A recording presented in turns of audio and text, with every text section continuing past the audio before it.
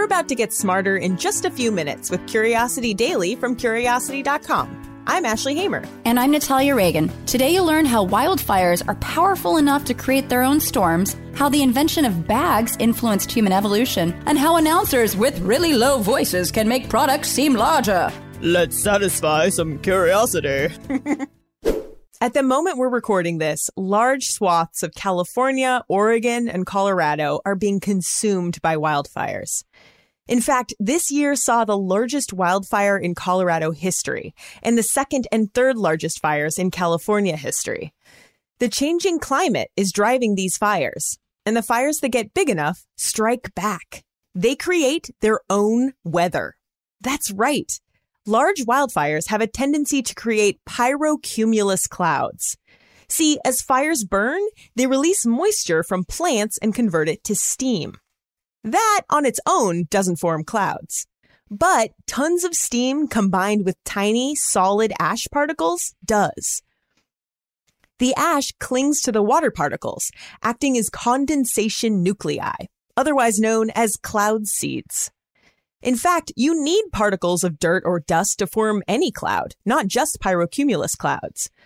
Once these ingredients have combined, the heat of the fire creates a strong updraft that drags them into the sky to create towering, puffy gray clouds. And we're talking towering. These clouds can reach heights as tall as 8 kilometers or 5 miles. Like regular cumulus clouds, pyrocumulus clouds can create their own storms. Sometimes that's a good thing. They might release precipitation, meaning that the wildfire helps put itself out. Unfortunately, that only happens in very humid conditions. In drier places, like Southern California, these clouds can develop into more sinister pyrocumulonimbus clouds. These often don't produce rain because rain evaporates within the cloud and never reaches the ground. What can reach the ground, though, is lightning. That's a major problem for firefighting. Instead of helping put itself out, the fire creates a storm that sparks new fires. Even worse, pyrocumulonimbus clouds have another trick up their sleeves. The fires that make them produce such strong updrafts that they can sometimes spin off fire whirls. Basically, these are fire tornadoes. Fire-nados! Scientists actually debate whether these should be called tornadoes, but they can be just as strong. In 2018, a fire in California spun off a fire whirl with the strength of an EF3 tornado. The wind gusts reached speeds of up to 143 miles or 230 kilometers per hour. So when it comes to wildfires, it's not just the flames you have to worry about. Firestorms can be pretty scary, but at least there's no such thing as a fire hurricane yet. Oh, God. 2020. You can't expect anything. Yeah. It might happen. Oh, Ashley. When we think about important prehistoric human tools, fire and sharp rocks and sticks get a lot of credit. However, one tool you still use every day might have played an especially crucial role in human evolution. It's your bag. In 1991, a frozen ice mummy known as Ötzi the Iceman was discovered in the Italian Alps. He met his end around 5500 BC, but his death wasn't in vain. Archaeologists have learned a lot from his untimely demise. When he died, he was carrying an axe, arrows, a knife, a fire-making kit, and medicinal fungi, among other things. Sounds like he was ready for a hell of a weekend getaway. Ashley, I would have partied with Ötzi the Iceman. I'm telling you. Hey, yeah. Ötzi the Iceman would have cleaned up at Burning Man. He was also covered in tattoos, so... I would have dated Ötzi the Iceman. Let it be known, Ötzi the Iceman, if you come back in your next life, come find me. All of this was packed in little pouches made of birch bark. Dude was ready for anything. Well, except for being shot in the back with an arrow. Archaeologists argue that carrying devices like little bags and pouches have an important place in human evolution. Before our ancestors settled down and began to farm, they were completely nomadic. This means that anything they may need had to be carried with them at all times. Though tools used to hunt and fish may have fed our ancient ancestors, bags, slings, and pouches may have enabled them to be ready to hunt, fish, and cook, or build a shelter when and where they might need one. Plus, it's hard to imagine prehistoric humans spreading all over the corners of the globe without being able to carry water. That's pretty necessary. Early evidence of mobile containers stretches much further back than Ötzi's day. The first baskets and pots to appear in the archaeological record reach back 30,000 years, and containers made of wood and stone are even older. Archaeologists think that the oldest containers used by humans were natural things like shells. There is evidence of modern humans storing dye inside shells as far back as 100,000 years ago. The ability to use containers seems to be a uniquely human trait. Many non-human animals can make and use tools, but we've never seen them keep the tools for future use, much less stash it away in a tool bag. Scientists think this is more of a matter of mental ability than physical ability. We've seen some animals use human containers, it's just they don't tend to have the forethought to keep it around for the next time they need it. When it comes to what makes humans unique, tool use is no longer it. Maybe our real superpower is the ability to predict that we'll need those tools in the future and have the wherewithal to make a bag to stash them in. That makes me feel a little bit better about all the junk I have in my purse. 'Cause, oh boy. Same. Have you ever noticed how the burger you get at the drive-thru is never as big as it looks in the commercial? How do advertisers make their food look so massive? Sure, the image's perspective and framing probably have a lot to do with it, but so does the audio. There's actually a huge association between the pitch you hear and your perception of size. For evidence, look no further than a 2017 study published in the Journal of Marketing Research. For the study, participants listened to a radio advertisement for a new sandwich. Some heard a version where the announcer's voice was altered to sound higher than normal, and others heard a version that was lower than normal. Finally, they had to rate how large the sandwich was. Those who had heard the lower-pitched voice believed the sandwich was significantly larger than those who heard the higher-pitched voice. Another experiment in the study showed the same association with music. Participants who heard lower-pitched music believed a laptop in an advertisement was larger than those who heard higher-pitched music.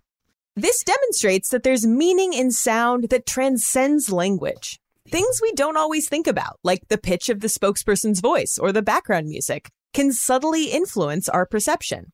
Of course, this makes total sense when you think about it. We're used to bigger things making bigger sounds because of the larger wavelengths they produce. Studies show that even small children have a good grasp of this.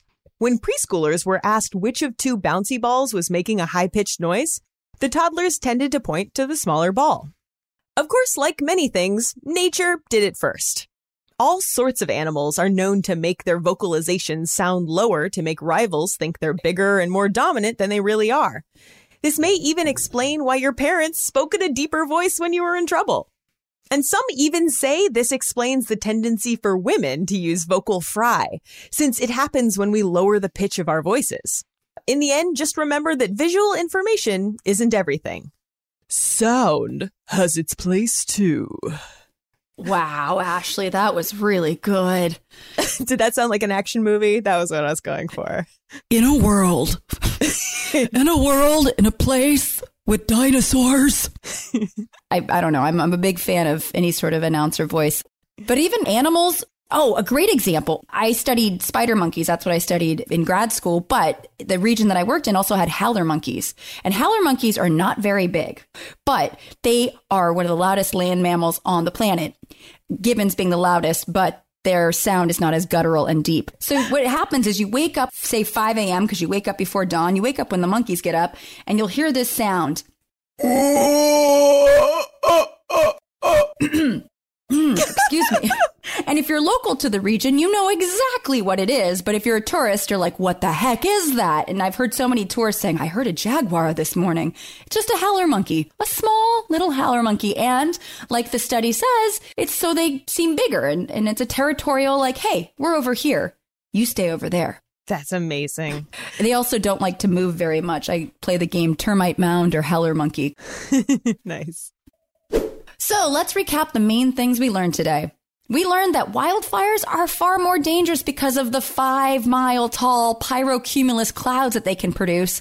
And these terrifying clouds can cause tremendous damage with lightning strikes, which really further exasperates fighting any sort of wildfires. Yeah, fires are terrifying enough. The idea that they can actually create their own weather and their own tornadoes and their own clouds and lightning, my God.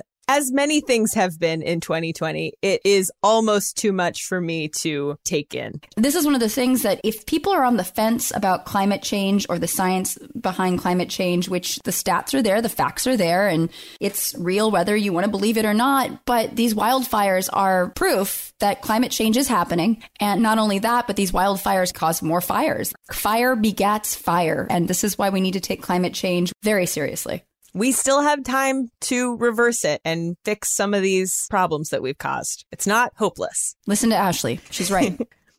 And we learned that bags were actually really helpful when it comes to human evolution. A good shoulder bag full of potential necessities, maybe from a nice cave designer, was just what the anatomical modern human on the go needed to excel in a constantly changing environment. Just a caveman on the go. You can have it all. Thanks. That's Ashley, our new spokesperson for Louis Vuitton.